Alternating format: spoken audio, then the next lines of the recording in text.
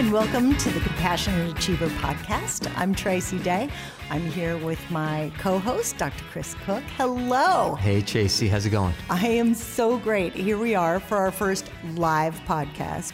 So we're going to have to kind of not even look at the audience. What audience? Yeah, exactly. Because we're going to just pretend like we're in the studio, like we always are. But we just happen to have a few extras here. Thank you so much for coming, everybody. Yeah, thanks, everyone. Really Thanks. Appreciate it. I know. And our guests, yeah. So here, we've taken a little hiatus for a while, which was kind of nice, although not that I missed I miss seeing you. I did miss. I don't know if your husband Scott's going to take this the wrong way, but I miss seeing you. Right? I missed you too. But you know what? We had a lot going on. You've got a lot to go that you've been doing. I want to talk about that. I've had a wedding, all kinds of. And no one got arrested. No one got arrested in your wedding. No one got arrested. See, I'm disappointed in Scott. I have to talk about him. I know. We got to talk about that. That's it not good. Clearly is not the right kind of party if nobody goes home in handcuffs, right? But no, my daughter got married. It was amazing. And, everybody does things a little differently now. Yes. So our whole family, all like 6 kids and their significant others, and Scott and I, all went away on their honeymoon. It was amazing. Wait a minute, say that again? Yeah, I know. Wait, Sounds a little weird, but... No, you all went on? We all did, yes. So there was 12 of us. Whoa. Which was really fun. And we did give them their own little area. It wasn't that weird, but but we had a great time. And all those things leading up to weddings and everything else has been amazing. And it's been several weeks. What have you been up to? Well, I just want to stay with the wedding for a sec because there's been some really cool studies done about what happens at weddings, and it's not about handcuffs, right? It's about what happens inside of all of us. And, as we know, we talked about before on the podcast, the role of oxytocin, not Oxycontin, right? Oxytocin, right? Well, they kind of do the same thing, don't they, a little bit? One's not so addictive, right? Okay, One doesn't throw you into, Breaking Bad episodes, right? Yeah. The other one kind of just, oxytocin, makes you actually have more trust for others, right? And one of the places they actually found this, the trust building, is actually in weddings. When families are coming together, yes, and ground zero for the highest amount of oxytocin is mother of the bride. Really? Yes, and so everyone else around the mother of the bride, the closer you are to the mother of the bride, so like Scott, right, he's getting a lot of oxytocin. He's feeling good, not just because of what you guys maybe were drinking, but because he was around you, right? It was awesome. That's really cool that, I did not know that. Yes, a guy named Paul Zak actually did that in a book called The Moral Molecule, right? He actually showed how trust grows when someone is celebrating something that's so important that brings family together. If you're surrounded by that, you actually increase your oxytocin as well. Oh, that's so good. Yeah, and I cool. believe that because I kind of saw it in action. Scott made this amazing toast and everybody was there wasn't a dry eye, and it was really awesome. It was very moving. And cool. So, yeah, we've got happy things going on. Now, other than you, I came in, gave you a big hug, and you're like, don't, easy. Yeah, I got a few staples in my back. Yeah. So I heard yesterday when you came in from the end of that surgery, you were feeling no pain, and that was the Oxycontin, or no? no Oxycontin. No. It was, but yeah, I was feeling a little fresh. Yes, there you go. But we had honors council meeting. I had to get that through and courses through. So, yeah, let's move on from that discussion. We won't throw you under the bus so early in the podcast. No, not so much. Not this time. But yeah, it's been when you were going through the wedding ceremony, I actually ran my first marathon ever. So that was great in Hartford. Congrats. So that was very cool. And hit that wall at mile 23 or 24 and just wanted to finish. So that's cool. And then the other big thing that really popped was the Wall Street Journal picking up the Compassionate Achiever this month as one of the 10 must-read books for the month of October for Wall Street Journal. I'm so excited. It's getting noticed. Our podcast is growing. I'm really excited where everything's going here. And, we have a bunch of students in the audience, and they make everything go better, right? The questions they ask, and we're going to hear some of those questions. Not like I'm putting pressure on them today, right? But we're going to hear some of those questions and how they see the world. And they make us see the world, I think, in better ways, in more constructive ways. It can be critical at times, but that criticism is actually, when you look behind the criticism, it's actually generated by trying to improve the world that they're in right now. And I'm excited to have our guest tonight, right? We're in the Kothwari Honors House, right? And Mr. Kothwari is the one that made, in my opinion, he'll deny this because he's very humble, but he gave us not only the engine to have this honors program take off, but the wings, the body of the plane. He stepped up and are helping kids and students he doesn't even know, and he gets to meet them at graduations. He was even a little bit in trouble because the last graduation that we had for our honors program, he purposely went late to his own grandson's birthday party so he could spend time with the parents and the students of the Kothwari Honors Program and get to know them. That's just the type of person he is. And so when we have a podcast called The Compassionate Achiever, and we're going live for the first time in the Kothwari Honors House, this is very special. It is, Tracy, yes. To have Farooq Kothwari here, and to have an easy conversation about compassion, success, and he's a living embodiment. I was going to say, he is pretty much the epitome and the poster child for the compassionate achiever. So and over the long haul, right? Mm-hmm. It's not, there's some people who do it in a short term for a little short term hit. He doesn't, right? And it's proof positive. And we're going to talk about this, but he donated $1 million to this program to get this off. And then he donated the furniture we're sitting on, which I'm sure we're going to talk about that. Right? So everything, literally from our behinds to our brains, right? He's behind it all. And to have him here and then have the students interact with him, with us, that's the way it should be. Absolutely. Right? Well, I think that is a perfect segue to bring our new guest. I'm just so excited. We're kicking off. So far, we have 14 podcasts in the can, as they say. First season done. First season done, and we're going to kick it off with a bang. Our second season with Dr. Farooq Kothwari. We're going to talk about that. He is the chairman, president, and CEO of Ethan Allen Interiors since 1988, and they just celebrated 85 years of the company, which is incredible. And we're going to talk about what he does with Ethan Allen, and more importantly, what he does with everything else that with his time. So I'd like to introduce Farooq Kothwari.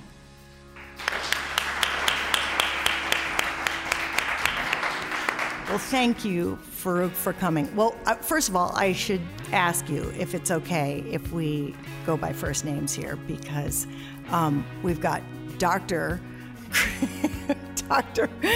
Chris Cook. We've got Dr. Farooq Kothwari. You have 3 honorary doctorate degrees. Is that correct? Well, first of all, I'm very, very happy to be here, and the first name is fine. I appreciate There's that. a difference in the doctors because he really studied. There you go. Well, and I would go by, we'd have to go doctor, and I'd be like non-doc day. So yeah, we're going to skip that and go right for, make it easy, go right for the first names. But I do want to thank you for being here. And you were just telling us the story of what you passed up to be on our podcast, which, oh yeah, I mean, it's big enough that you're here, but then when I hear that of what you passed up, so tell us where you really should have been. But No, I should have really been here. Well, I appreciate it. But I was supposed to be in Shanghai, China. Mm-hmm. So, but then I decided that for a number of reasons, this was also one of them, that it would be more important to be here. Well, I thank you. And we're going to talk about, normally I don't like to read things, but there's no way that I could remember this. Come on, Chasey. I just cannot do it. And I'm sure I'm going to miss several of them. If I screw them up or whatever, you stop me. But I think it's important for our listeners and our audience to know really who you are. I mean, obviously people know that you're the CEO of an amazing corporation, Ethan Allen, and what you've done with that company. But I think behind the scenes is the more important part. And you serve on so many nonprofit organizations. So I'm going to have to read this. I'll do it quickly. Farouk is a member of several boards, including overseers of the International Rescue Committee, the Council on Foreign Relations, the International Advisory Council of the U.S. Institute of Peace, the Center for Strategic and International Studies, Chairman Emeritus of Refugees International, the New York Stock Exchange, a director of the Institute of the Study of Diplomacy at Georgetown University. He's also on the Western Connecticut State University Foundation Board, love that, and he's the co-chairman of the Muslim Jewish Advisory Council. He also serves as a member of the President's Advisory Commission on Asian Americans and Pacific Islanders from 2010 to 2014, and you are the founder of the Kashmir Study Group. So thank you. I mean, really. And that's all we have for tonight. And that pretty much says it all. So first of all, let's kick off. Tell us about the Kashmir Study Group. Why did you start that, and what is it? Well, I was born in Kashmir. It's a region of conflict. And our families were deeply impacted, separated, and as many, many other families were. So in fact, I came here at the age of 20 from these beautiful mountains of Kashmir to beautiful Brooklyn, and went to NYU at night and had to work during the days. So I lived through conflict. I lived through see the impact. And then later on, when I got an opportunity actually about almost 25 years back, while I was involved in trying to see if I could help, but about 25 years back, I was invited by many of the people who were infected by the conflict, and in fact the governments of India, Pakistan, and some leaders, to come and take a look at and to see if there were some ways to help.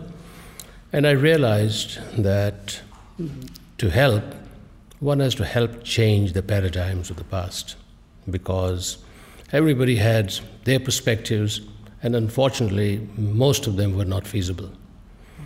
So I realized that to make any headway, you have to have an organization that will help, not just an individual. So I was very fortunate that we're able to create the study group with 24 leading members, former U.S. ambassadors, even some members of Congress, think tank presidents from all over the country. And then we started the process. Now, the process is something similar. I run an enterprise where marketing is important. To get anything known, you've got to have the brand that has got to be known and desired. So the Kashmir Study Group had to become known and desired. So these members that we had, they decided to travel to the region and to come with initially a status of what the situation was, and that goes back to 1997. Came with a report, and a year later we were invited, and I was invited to spend more time with the parties. And to do that, we again realized that in many of these conflicts, the people, and I'm talking of people who are in power, really do not fully comprehend and understand the issues. They don't even comprehend how these places were created. You can now talk about the current conflicts, whether it's Iraq or Syria or Afghanistan, and you'll be surprised how many of the leaders who are making decisions do not fully comprehend the origins of the problems. The same thing in Kashmir, that was the case. And I had actually one professor from the University of Minnesota, who was one of the greatest experts in demography and geography in Kashmir, of the Kashmir region, actually of the whole of South Asia, come with a report. When I told him, his name is Dr. Joseph Schwartzberg, that let's do a report through maps and papers and written, but only 12 pages, because nobody's going to read more than that. At first he said, he needs 400 pages. But he did, and that really helped at least to understand, and we then ended up spending the next 10 years back and forth in discussing what we always focused on was there should be a peaceful, honorable, and a feasible resolution. And that's not only for Kashmir, that's for other regions as well. So, made a lot of progress. Some progress has been made, but still, a lot of work still needs to be done. So much work. But first of all, I want to thank you again for taking the time to actually put your time into things like that. Because as we see all the time in governments, it just, so somebody who can step back and look at it from a different perspective is so encouraging. Well, and Farooq, on that, you've also been a part of the Middle East peace, search for a Middle East peace. Could you say something about that? Because I think some of our listeners don't know, that you're not just a successful businessman. This is what Tracy was getting at too, right? Just by asking about the Kashmir Group. But you've been involved in other avenues of building cooperation, of building collaboration, not just between businesses. And you've done that recently with Disney, right, with Ethan Allen. But you've been trying to help governments. Could you speak to something like that? Well, one of the areas that I did spend some time which is indirectly related to the Kashmir issues of Afghanistan. And I was recently, actually 2 days back, in Washington with a group discussing Afghanistan. And I was listening, and then I referred to a plaque that I have in my office, which you might have seen. It's this very famous saying of Einstein, which says insanity is doing the same thing over and over again and expecting different results. So I mentioned that, and I said, discussing Afghanistan, we got to keep that in perspective in mind, because we may not make a difference because insanity is doing the same thing over and over again. So made some progress. I've traveled to that region many times. And, we can help shape the debate. That's all one can do. So I read a quote, Farooq, that said, that supposedly was quoted, that you said, to a great degree, politicians and the diplomats have failed in regions of conflict and war. The reason CEOs can contribute is that they have a different mindset. What is that difference in mindset? Well, I said that because once I had helped establish the Kashmir Study Group, which consisted of some very, very well-respected, knowledgeable diplomats, politicians, academics. And in fact, when I got in the room, I was myself wondering, these folks know so much, they have so much of knowledge, how would I be able to help?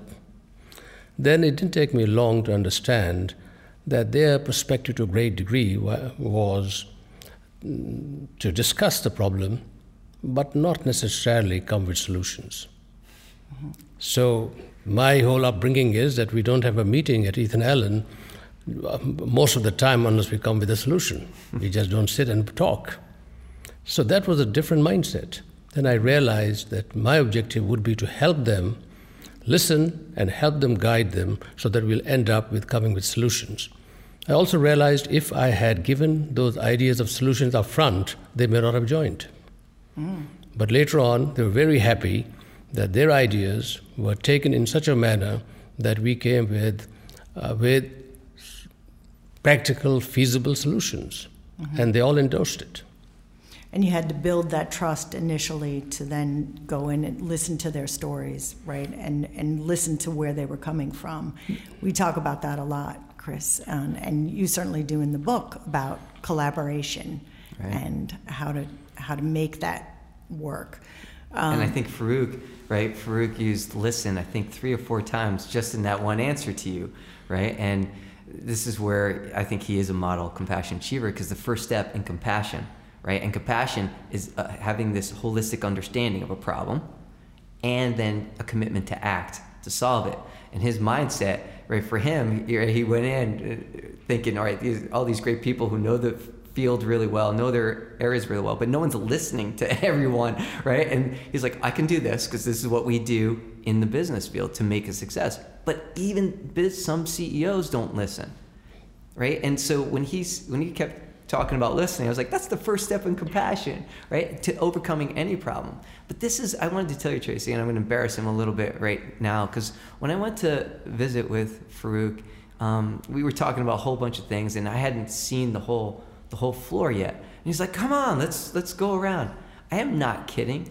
He knew everybody's name in every department. He even knew the wife's husband, and then that they had kids, and in some, you knew they had pets.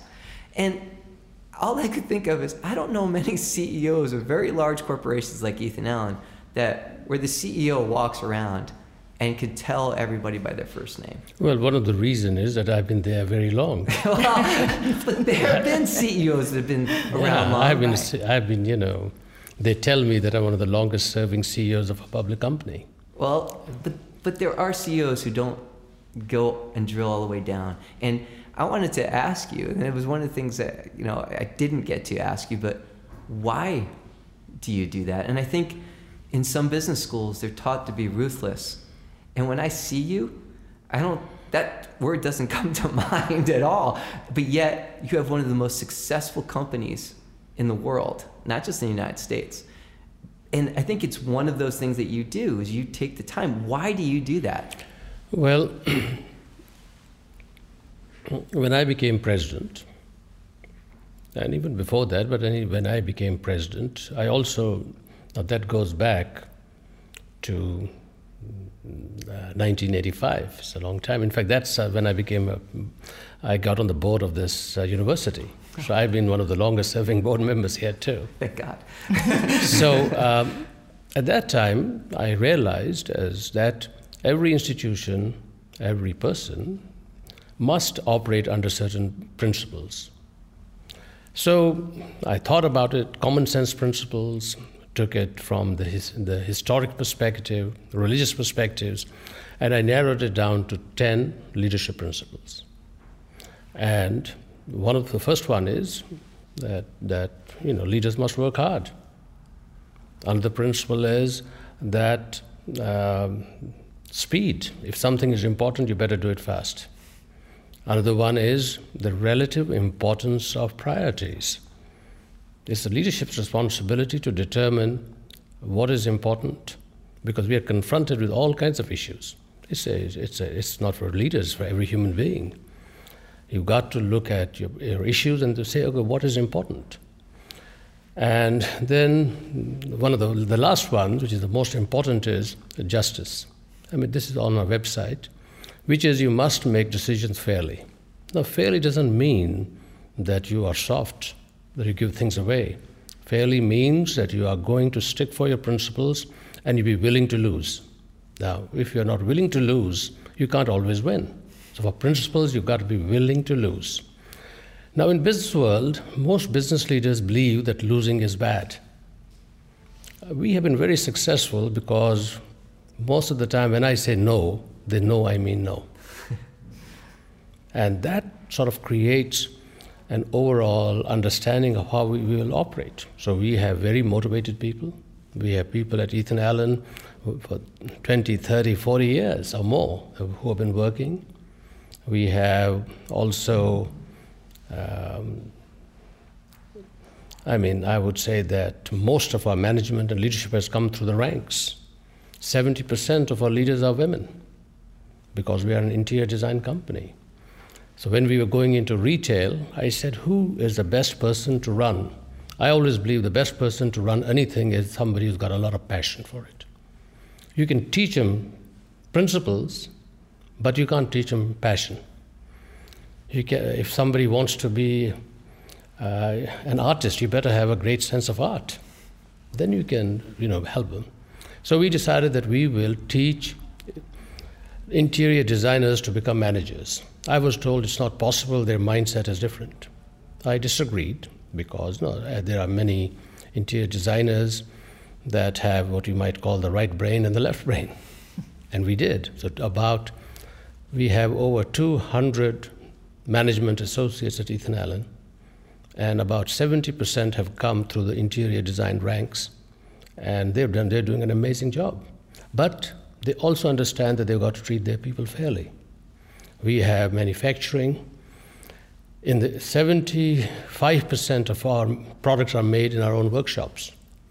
So we are one of the very unique organizations left in the world, which is what you might say vertically integrated, from the concept of an idea to design to engineering to making the product to marketing it to retailing it, to marketing it and then even delivering it.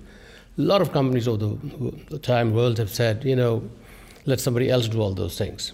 Now, it has positives, it also has a certain cost. The cost is that we have refrained from buying other companies and growing by buying others, which, as you know, if you're a public company, there's a big temptation and even a pressure for you to do that because, the Wall Street wants you to grow at any cost. So it takes a tremendous amount of, I would say, discipline and even courage to say no, because we only run one enterprise, and that gives us an opportunity to work on our principles. And principles of, for instance, we have one of the strongest environmental and social responsibility at Ethan Allen. We manufacture, and we have major plants in Vermont, in North Carolina, even in New Jersey. And we even, last 10 years back, opened one major plant in central Mexico and one in Honduras. And we went to Mexico. We said, we are going to follow similar environmental and social responsibility as we do in the United States. They said, it's not needed. I said, I don't care. That's what you're going to do. Today, we started with 70 people there. Now we have 700 people working. They're tremendously proud. And in fact, at our convention last week, every year, the management over there presents me a book, a beautiful book about Mexico, its culture, different elements, signed by 800 people, signed by 800 people. Now, you've got to do that to make sure you take care of people, but then you expect them to work hard. It's a two-way street. So I saw your interview, Farooq, on CNBC, which I thought was very interesting. And you mentioned that in order to stay ahead of the curve, you have to stay relevant. How does a company stay relevant, or is it what you've just referred to by doing those kinds of things? The question of being relevant is very critical for everybody, especially with the amount of disruptions taking place. In fact, we had our earnings released last evening, and I had an earnings call. It's on. One can look at it as a public. Is available publicly, and so I was now talking to all the investors and talking to them about our plans. And I said, okay, I'll talk to them, but I'm going to really be talking to all the people who participated in our convention. So I said, let me tell you about what we did at the convention. And through what we did at the convention about discussing, the first thing that we talked at our convention was talent. Now, we're talking of relevance. If you don't have good talent, you're not going to make a difference. The second thing we talked about was being relevant in offerings, whatever your product line is. You've got to make sure that your products are relevant to the times. Then we said, is our marketing relevant today? You folks are in marketing, you know how much of change that has taken place. We talked about the fact that to be relevant, last year, we decided that, either you better be a disruptor or you're going to be disrupted. So I said, who's the biggest disruptor around these days? It was Amazon. So I called up the CEO and I said, we haven't, at that time, in 84 years or 83 years, collaborated with anybody. But let's see if we can do that. And a year before that, we did the same thing with Disney, but on our terms. So we have, if you go to Amazon.com, you'll see an Ethan Allen design studio, very different from anybody else. Now you have to stay relevant. We have to today make sure that most people today come into our stores. We have 300 of them, 200 in North America. 70% of them come because they first go to our digital mediums, mobile, website. So if you don't get people over there, they're not going to come to your retail design centers or stores. So today we have to bring people to our website. That's why I said where are most people going? Amazon, 50, 60, 70 million people. So I said, there's a price, but let them go there. And they go, and then they're coming and, in fact, meeting our designers. The second thing is, in the last 1 year, we are having our designers. Now, 550 of them have been trained to chat online. 3-4 years back, we didn't even think of it. They're now chatting online with customers. And then they see them or they sell the product, because that's the new world. And staying relevant also means that you have to invest in technology at every level. In manufacturing, we cannot maintain manufacturing in North America and compete with the rest of the world if we don't have the best technology. So relevance means technology at all levels. And then finally, when you do all of those things, you better also do it in a manner that will retain confidence, retain momentum, motivation. So that's where our principles come in. Mm-hmm. So I have another quick question. Then I want to take some questions from the audience. I want to welcome you to come up and feel free to chime in. So you were awarded from Worth Magazine, one of the top 50 best CEOs in the United States. Why do you think they gave that to you? Well, maybe a mistake, but... I don't think so. I don't think so.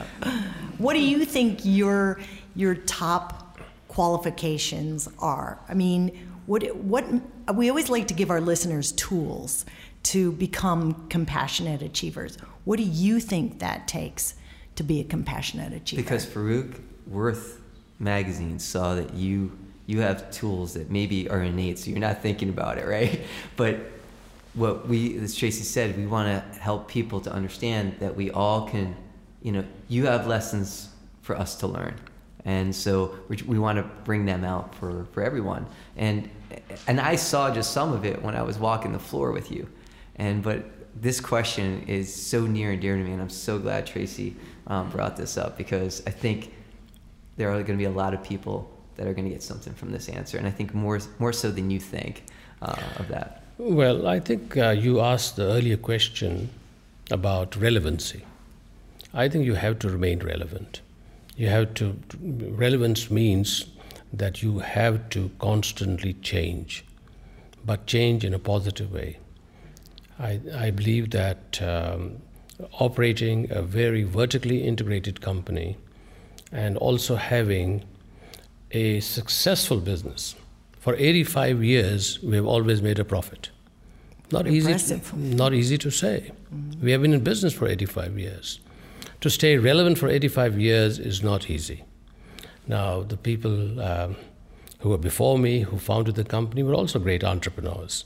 Nat Ansel, our the founder chairman, of course, Ansel School of Business at WestCon here is named after him. They also set the right precedent. You have to be able to, relevancy means that you are producing results over a longer period of time. I had the opportunity that Ethan Allen was a public company, then it was taken over by another company, and fortunately in late 80s, I was able to organize to buy the company in a leveraged buyout. Now, those of you in a business school know that leverage means you take a tremendous amount of debt, and those days at very high interest rates. And for a number of years, we thought we wouldn't make it, but we did. But then we made major changes to our offerings, to our manufacturing, to our network, but always maintained this question of treating people fairly. All of those, in the end of the day, made it possible for us to generate cash, to pay everybody off, and be strong. And I think all of those factors most probably contributed to this, what you mentioned by Worth Magazine. And I want to step in, because when I walked the floor with you, and then was at a gala with you, and you introduced me to a large chunk of the staff. One of the things, Tracy, that stood out for me was that as a corporation, how many people were actually there for more than 15 years. Wow. Most of them, and I was kidding around with one table, because the shortest amount of time, I think it was 27 years at one table at Ethan Allen. That happened back in my grandfather's day, right? That's not so common anymore now. And I think when it comes to Worth Magazine, and this is where Farouk, I think, is very humble in that sense, is that they feel as though it's not just a job there. When you talk with them, it's a home, right? And people want to build their home. They want to make it stronger. They want to make it nicer. And I think that, as you know from the book, that comes from the top down. You see, also I would say that most people want to do a good job. Most people want to belong to something. Most people want to be part of an organization where they can contribute, where they're recognized, where they're treated fairly. Most people want that. When you give that opportunity to do that and then progress, they stay. We have very, very few people who leave us. Yes, I noticed. I noticed that in a big way, and that gets me to something I want to ask. And I know, we have, not only honor students here, but also former honor staff that have come back and for this podcast. And your donation to this university and specifically this program has made a big, big difference. We get a lot of first-generation college students here. I am actually a first-generation college student. And I've wanted to ask you this question, and I feel like this is the time. Tracy doesn't even know I'm going to ask this. Why? Why did you give to our program? Because I can tell you so many, hundreds of reasons of how it made a difference. But I never asked you that, and I would love to hear your answer to that.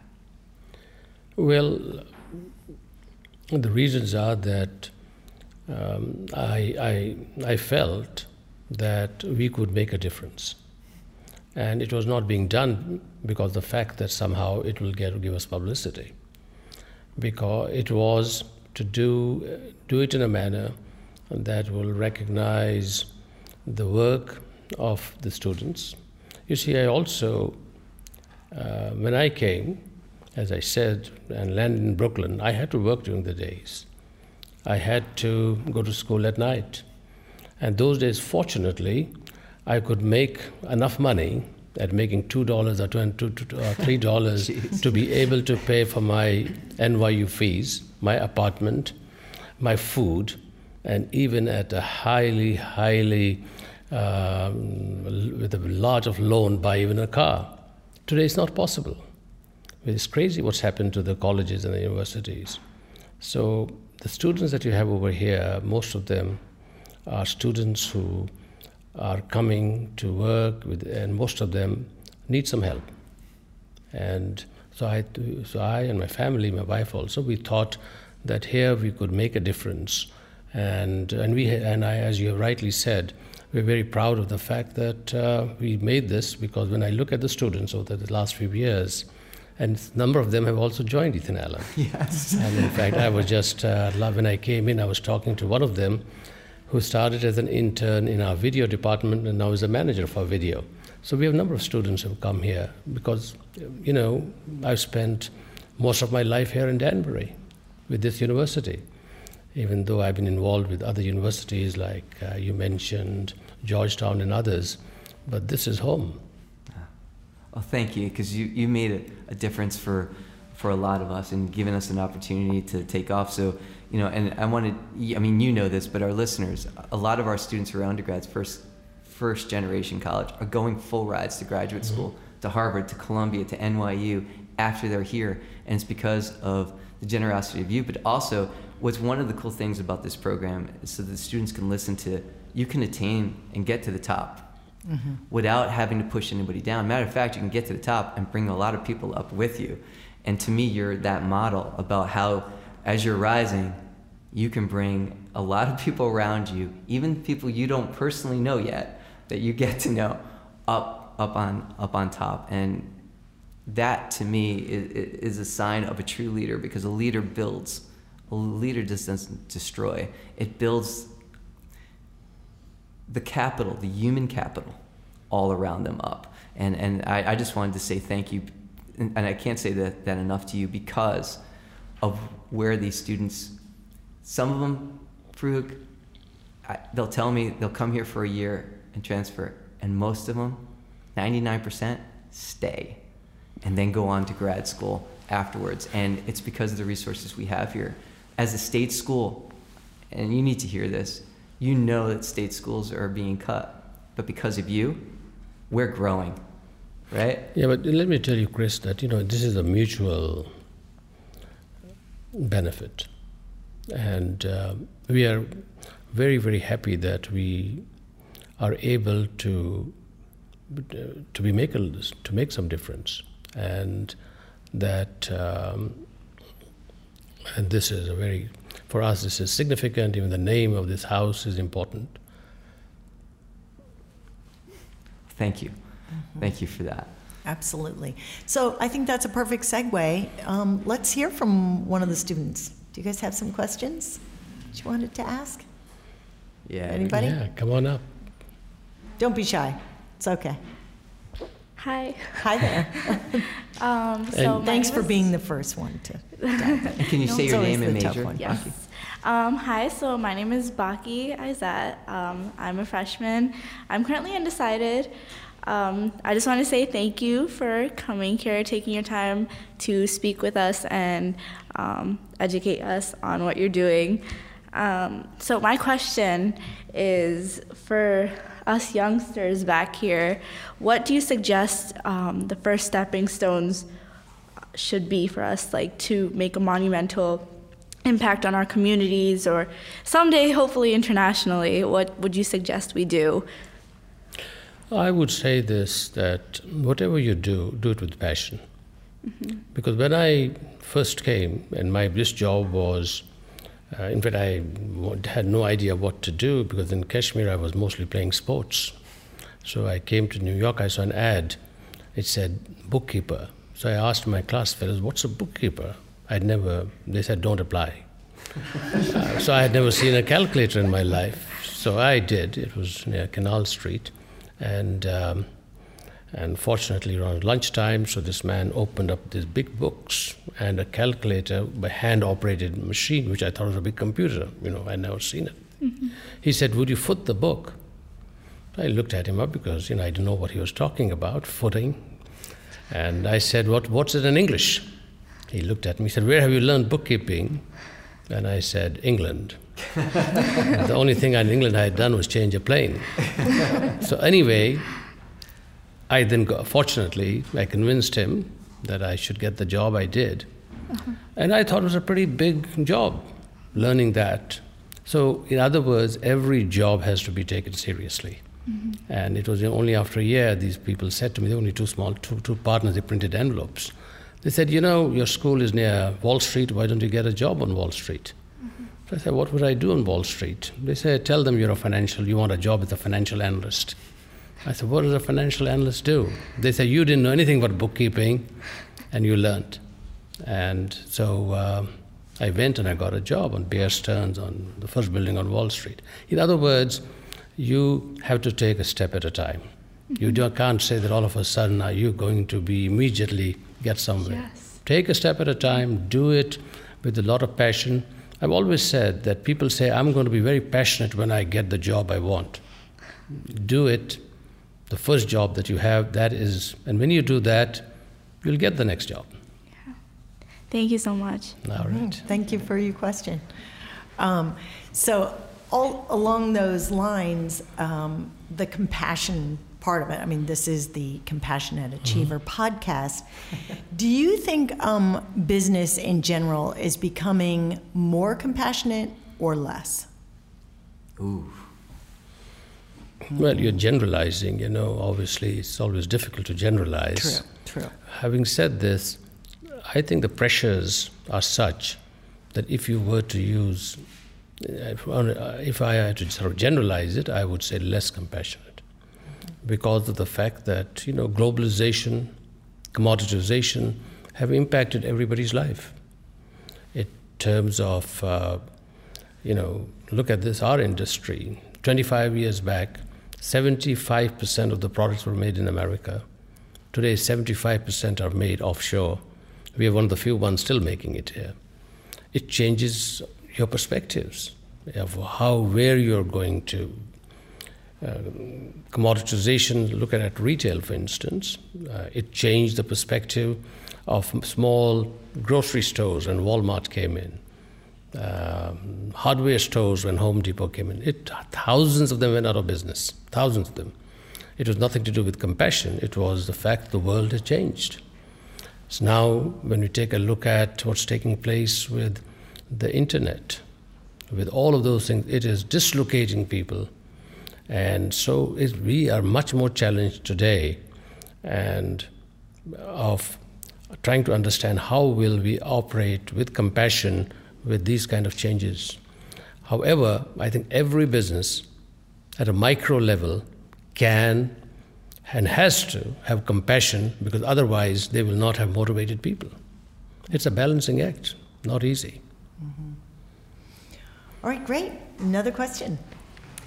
Hello, and thank you again so much for everything that you've given to us here. Not only do we have so many academic opportunities because of you, you've actually enabled us to create a home here, very much like you have done at Ethan Allen. So thank you for that. In this changing world with all of these crazy things going on right now, I've seen that you've had to deal with a tremendous amount of conflict. And my question is, how is it that you cultivate an atmosphere of trust in these situations with conflict, so that people can have conversations where they actually listen to each other and they take a very compassionate approach?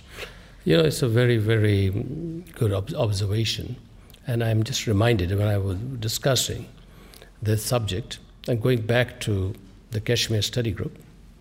And after some involvement with the governments of both and the people, we were able to convince both the governments and the leaders of India and Pakistan for the first time in 50 years to allow some of the leaders, you might say, of the Kashmir region. Kashmir is divided between India and Pakistan, to meet in Nepal. And we, in fact, collaborated with an Italian think tank called Pugwash. So they were very much involved with this. And so about 50 of them, and then on top of it, some former military, political leaders, and administrators of India and Pakistan were there too. So they were invited. For the first time, they came there. And I was also invited, and there was no agenda, because nobody could agree to an agenda. Nobody could even agree to who's going to chair the meeting, because there were such differences among these 50 people. But I realized that possibly they might ask me. I thought of a gut feeling. So I asked one of our members of our study group. In fact, he recently passed away, and next month is having we're having a memorial service at Columbia University. He was the chairman at Columbia University of the political science department, member of the Kashmir Study Group. I asked him, I said, these people are meeting for the first time. And if for some reason I'm asked to moderate them, what advice would you give? So Ainsley thought about it, very wise person. He said, if I were you, I would tell them that first thing you should consider is that everybody at this table should be considered as equal, even though outside the world they're not. Second, ask them to speak from the bottom of their hearts, of their stomachs. And third, they should do their best to empathize with the point of view of others. So I kept those in mind, and it just so happened that when we went there, in this one room, they were all there, and a silence. Then finally, somebody said to me, please, you moderate this meeting. So I said these three things, plus I added two more. I said, in addition to the fact that these three elements, you also, I believe that we should have everybody speak for 3 minutes or so and go round the table as many times. Because I have found in many of these meetings, a few people love to talk, and others who may have something to say are hesitant to talk everywhere. It doesn't matter if it's a corporate or politics. And the last one I said was, which I added was, please don't interrupt while somebody's speaking, because they love to interrupt. So there was silence. One politician said, it takes me 10 minutes to warm up. Now, what are you saying, 3 minutes? I said, I understand. It's only 3 minutes and I'll be watching it. I said, if you don't agree, I will not moderate it. My conditions are these. So they thought about it. They said, okay. So we went around 3 or 4 times of these principles of treating people with equality at the table, working very hard to understand the point of view of others, because we don't try to really understand why even crazy people do what they do. They have a point of view. We think they're crazy, but everyone has a point of view. So, and then if you treat them and then make them go around, it's an amazing thing happened that after 3 years of discussion, they agreed to a sensible way out.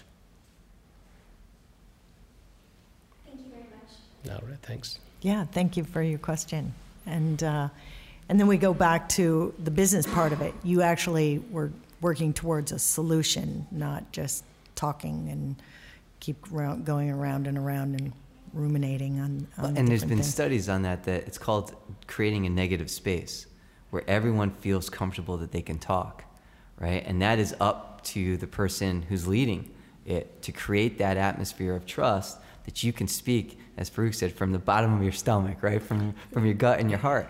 And that negative space, that creation of negative space, it's called, that comes up with new ideas, innovative ideas that people were afraid to say.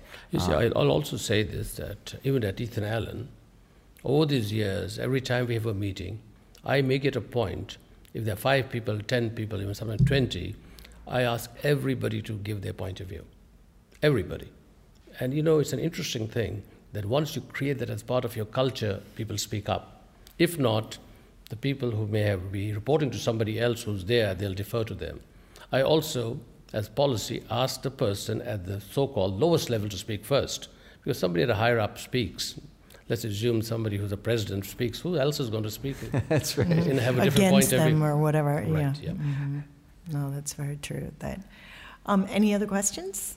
Do you have another one? Yes. Sure, come on up. Good evening. My name is Shirley Seguenza, and I am also a freshman. Currently, I am a biology major, and first off, I would also like to thank you for coming here, Dr. Kathori. This is a very special event for all of us.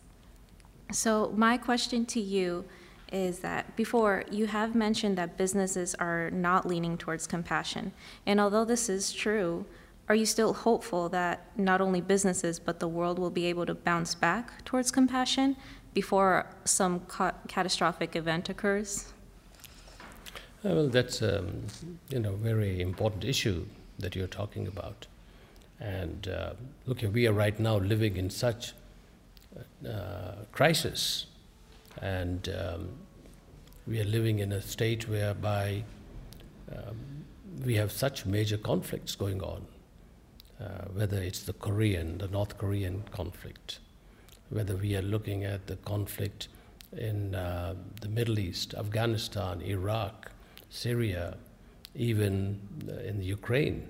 All of these are major, major conflicts, and I think requires a tremendous amount of wisdom to maneuver. And unfortunately today, we are in a dangerous situation, that there is a situation where the leadership, and not only here, but in many other countries, has become extremely short-sighted. The other thing that I think that there is not much of a much thought given to consequences of our own actions. I was in Washington actually a couple of days back discussing in a meeting, and part of a meeting we were discussing these very important issues that you talked about. And I was reminded, and I mentioned that I was involved with Georgetown University at that time. I still am, but we, at the School of Foreign Service, a committee was established which was looking at, the subject was unintended consequences of actions of others. What could happen if Russia did something, or Indonesia did something, or Argentina? I thought about it and I suggested, why don't we study the unintended consequences of our own actions? Right? We always say what somebody else is going to do. Everybody, these were all diplomats and military generals, and they stopped. Had a discussion, they agreed. They said, yep, we didn't think of it. We always say what somebody else is going to do. What about us? So anyway, a committee was formed, and we discussed many issues, and we came with this was before the invasion of Iraq, the second invasion of Iraq. So we came with the conclusion that we should study the impact and implications if the United States invaded a Muslim country. And we spent discussions on this, and the conclusions were after the study. Unfortunately, the study came about the same time when the invasion started, that it will be disaster. The unintended consequences could be refugees, destabilization. Unintended consequences could be that the Middle East was created in an artificial manner by, at that time, the colonial powers. We are forgetting that if we create instability, all of that could break up, and it did. So today, I think our leaders have to think about the unintended consequences of our actions, and also to think about the fact that some of these problems didn't take place in the last 5 years or 4 years or 10 years. Some of these go back to 50, 100, 200 years for the people who are involved with these problems. So there's a tremendous need for leaders to understand the unintended consequences of actions at all levels. As a human being, as individuals, we are in a small way confronted with that. If we did something like this, what would happen? The nations have to consider that, and they're not. And the United Nations was set up for that kind of a situation, but unfortunately, they're not spending the time on discussing the unintended consequences. So your question is very relevant. But unfortunately, at this stage, there is more danger that something, bad could happen because people are not thinking of their own actions. They're always thinking of what somebody else is going to do. So can I just piggyback off of that question? I kind of want to get this clearly stated from you, that is compassion a key to success in terms of overcoming problems? And if so, why? And if not, why? You see, compassion is something that one can describe in many ways. Compassion is not just the fact that you're going to take care of somebody, you like somebody. Compassion is understanding also the other person's point of view. That's what I said. That's the most important one. You've got to understand why they do what they do. Now, you may not agree with it. Compassion does not mean that you're going to agree with anything. But compassion also understands why this person in North Korea is doing what he's doing. Could be crazy, but there's a reason for it. Why do the folks in Iraq, why did Saddam Hussein do what he did, or others? So compassion means understanding the point of view, and does not mean just you're just kind. When you understand the other points of view, then you can make a rational decision of what's the best way of handling it. All right. Thank you. And I think you pretty much just answered this, and I was going to ask this as our last question, unless anybody else has something. Oh, do you have another one? Great, perfect. There's two of them. All right, great. Yeah, good. Come on up. Perfect. And as they're coming up, I and I know Tracy, I want you to still ask that question. That's a key question that we ask every guest. Is that, Farooq, when people think of business, people think of international politics, compassion. And I define compassion as this understanding and then a commitment to act. And it has no place in business. It has no place in international politics. And I disagree, like you. I believe it has to be and has to play a role. And I even asked the former head of MI6, Sir Richard Dearlove, when I had a lunch with him. And I said, does compassion play any role in making counterintelligence agents successful or not? And he said, similar to you, that the best agents, the best counterintelligence agents were the most compassionate because they had to cultivate resources. It's not the ones that take out their weapons and fire. It's the ones who could see the whole perspective, as you were talking about, right, and move forward in a constructive manner where nothing gets destroyed, but you still get the information that you need. And I think, having you and being one of the top 50 CEOs in the country espouse the concept of compassion, I think just hearing that makes a difference, I think, and can make a difference for many people in the business world, because they think they have to be selflessly ruthless. And I think, just walking with you, I wish everyone could walk with you once through the floor, just to get a sense of how backward that selfish, ruthless thinking is. Yeah, well, you see, I mean, there are questions here, but recently I was asked a few months back to be the keynote speaker at the chief communications officers of the largest American companies. I know how they selected me, but they asked me. So they wanted me to give a speech. I said, I don't like speeches. Why doesn't somebody ask me questions like we are doing? You might have heard that, I do not know. It was the chief communications. And, these are folks who are really helping help shape the debate. These were chief communications officers of companies like AT&T and Walmart and all of that. And this is what we talked about, because I want to make sure that compassion is good for you, but it's got to be done in a manner that long term, if you don't take care of others, you're going to be left out. Yeah, please. Hello, Dr. Kathwari. Thank you very much for coming They're today. all calling me doctor, you know that? Okay, go ahead, yeah. And thank you everyone else for being here as well. I greatly appreciate it and taking a lot away from this.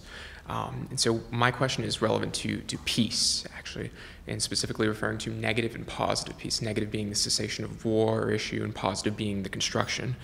And so going off of your last question, and this question is both for Dr. Kathwari and Dr. Cook, where does the reconstruction begin in the search for positive peace on the individual level? There is very common, there is a present mindset that many in our generation do not have a voice in what we can do. What is our role? Where can we invest our passions compassionately and through our leadership? Well, it's a very, very good question and an important one. I think that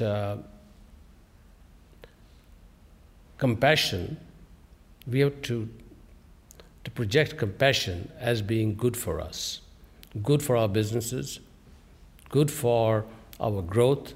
Because if we say that, compassion is something something on the side, you got to do it because it's a good thing to do, but it's not really going to help you. So it's a question of how we shape the debate. We've got to say that compassion means you're treating people fairly. Treating people fairly does not mean necessarily giving things away. People who deal with us at Ethan Allen, they know that if they're not, I tell them that we're going to have great partners, but if you mess up, we're no longer going to be a partner. You might lose it. You've got to get that message across. So people have to be given that we believe in fairness, but it's a two-way street. And that message, I think, has to get across in our leaderships, in our communications. But unfortunately, as we hear that, there's a lot of that is lost in the clutter of all kinds of silly stuff that is being discussed. But I think what you are doing, Chris, and these discussions, I think people need it. I'm sure that, one of the things I see at Ethan Allen is people, we had 550 people last week. And they were crying and laughing because they were treated with dignity. Treating people with dignity is one of the most important things that we have to do.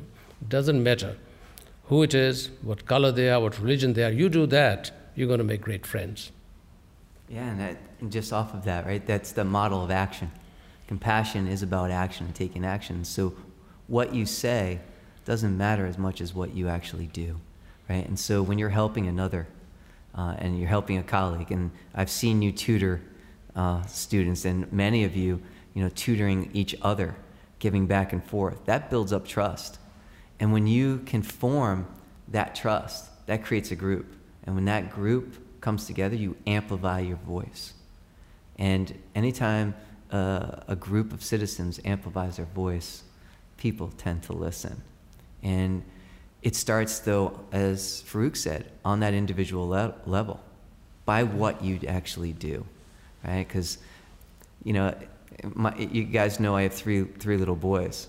I can say and tell them to do something, but that doesn't matter if I actually don't do it, right? But you guys, as colleagues, students to students, you build each other up or you tear each other down. And we have a saying, right? In our program, there's 2 types of type A students, right? What are they? Sharks and dolphins. And what do sharks do? Sharks take one another down. And what do dolphins do? Bring the others up. Right. And so we try to populate the program, right? The Kathwari Honors Program. Now you understand why I'm going for the dolphins, right? He's the model, right? It's about building that community where everyone's building each other up. And when you do that, you amplify your voice. And guess what happened, right? We went from a program of 60 students at a 3.2 to a program, the Kathwari Honors Program, to over 360 students at a 3.7. And that's because you all help each other build, right? Absolutely. Thank you. Appreciate that. Okay, we'll take maybe one more question. What do you think? No, there are 3 of them. They can just ask the questions. Okay, perfect. No, why didn't you, You're okay with time? Well, no, I'm okay, of Okay, course. perfect. Wow. We'll take them all then. Thank you. You're supposed to be in thank you. Shanghai, so. No. I have the time. It's All not- right, yeah. perfect. Thank you. Good Go afternoon. ahead. My name is Hao Nguyen. I'm a freshman year at the university, and I'm a double major in mathematics and chemistry. And I would also like to thank you for being here and your contribution to your program. I spend most of my time here than I do at home, so that is really grateful. Good. And I would like to ask, like, have you ever experienced any time where you feel like your contribution and your effort did not really make a good contribution to your people around you? And if so, how do you manage to overcome that and continue being compassionate? Yeah, it's again an important issue. I don't pay too much attention to that. It's also like saying that, do you ever feel being discriminated? Never. It's somebody else's problem. You always have to think, I've been around, I never thought, if it was, maybe they were thinking something, not me. So I think that you have to keep on doing the right thing and not worry about the fact that something is not going to work. Because, it's part of life, something's not going to work. But that does not derail it. So have you ever concerned that there's maybe something going wrong, and that there's should be a way that you could do to make it right, and you may be neglecting that by being just looking at your positive thing but neglecting your negative thing going on? Negative in what way, I'm sorry? Like suppose something bad is going on around you and you may not be able to acknowledge it. Oh, well, you see, acknowledging is one thing. I mean, you cannot, if somebody is doing something wrong, you have to understand it. Now, if somebody is doing very wrong, then you've got to take action. If somebody is saying something that is really not, by your action, it is only going to hurt you and not make a difference, then you disregard it. All right. Thank you. All right. Thank you. Thank you. Hi again. Hi. So my name is Baki again. So my question is, I've been to Saudi Arabia and Pakistan as well, and there's me being me, you see how I am. I've encountered some negativity, and I'm sure in your years of experience, you have too. I just want to know how you come back from that and how you can lift yourself up in times like this where people may look at you and automatically judge based on your appearance or your background and what you've been through. So how do you face that negativity? Because nowadays, if someone says something to me personally, there is no response. There are no words. I understand. You say you're wearing a hijab, and not easy. And because you could have people, what you have to do is this: you have to disregard it. It's their problem, not yours. You really have to say to your mind, if somebody is looking at you differently, even making a remark, you're not listening. Now, if somebody harming you, then of course it's a different issue. But most of the time, if you are reacting to somebody's hate, you're hurting yourself. Mm-hmm. Disregard it. It's their problem. Look at them, smile, and move on. That's what I would do. Thank you. All right. Hello again. Hi there. I'm still Rachel.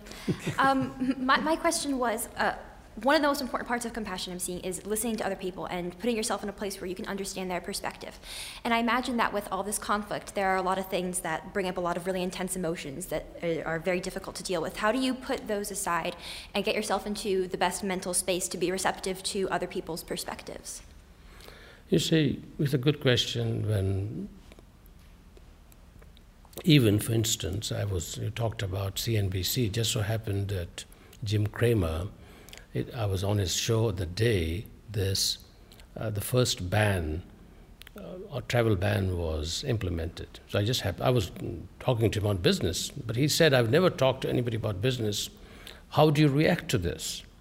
Being somebody like me who has come from Kashmir and being a Muslim. I said, my perspective is that taking any action against innocent people is wrong. I believe that you have to give people an opportunity. See, this country is based on providing opportunity, and we cannot treat everybody with suspicion and unfairly. And because that will be, in my view, tremendously negative for America. We have to make sure that we don't treat everybody with suspicion. And the problem is that there are some people who may do bad things. But when you start treating everybody with suspicion, then look, it's happened to the Italians. The mafia and all Italians were considered that. It happened to the Irish. Nothing new. So you have to stay away from the fact of generalizing, and you have to really, as I said earlier too, you have to look up. You have to say that you will talk positively. I talked positively. He asked me, actually, President Trump were to call you, what would you advise him? And what do you think of his policies? Now, it's on national television. I said, first of all, there are certain things I agree with President Trump. Because you always should first, even if you're going to disagree with somebody, talk positively first. I said, I agree the fact the country needs change. I said, we at Ethan Allen would not be around for 85 years, earlier this year, if we had not reinvented. So the ideas of reinvention is important, but it's got to be done sensibly. So now you start defining the discussion. So you cannot completely disagree with everything. If you do that, then you're not going to be listened to. So similarly, this is an important issue. I agree that the political structure in Washington is not good. Change needs to be made. But the question is how? It's got to be done sensibly. You cannot completely disagree, even with a person you may think you want to disagree with everything. That's not right. Thank you so much for your insight. All right. Hello again, I'm Shirley. My second question to you is, as an individual who came to the U.S. at the age of 20, are there any stories that you would like to share with first-generation students who are not only struggling to rewrite their own history, but that of their communities as well? Yes, well, that's what we have been discussing, that, I came I had studied literature and political science because I've always wanted to only play sports. So those were the subjects, while everybody else was going to medicine or engineering. Those are the things you're supposed to do. I said, no. I didn't tell my family. I did it on my own. And so, you have to. When I came, the good thing about my coming at the age I didn't come from a big city. I came from the mountains. So I had no preconceptions of America, which is good. The only thing of conceptions I had was some Hollywood movies and some cowboy movies. I thought we'd see cowboys in New York, and they weren't. I'd never seen a subway. But I think that you have to really not get caught in these perceptions. You got to say to yourself, I am no different than anybody else. I said that, and I learned that in the subway system.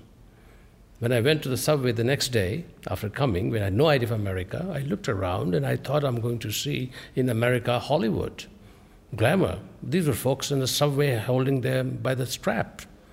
I said, it's okay, I'm no different. Then that's an important thing that we have to do, that we are neither superior or inferior, we're like everybody else. And that means you're going to treat everybody with compassion and dignity. Everybody. And even those folks, if they have issues, it's their problem, not yours. I've always felt that way. That's why I don't think I've ever been discriminated against anywhere, because I never saw it. That's what I think we have to do. Thank you. Great questions, you guys. Thank you so much.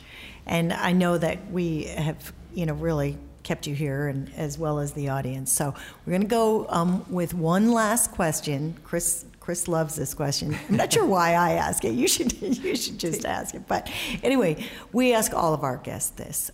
Do you look at compassion as a value, a virtue, or a verb, and why?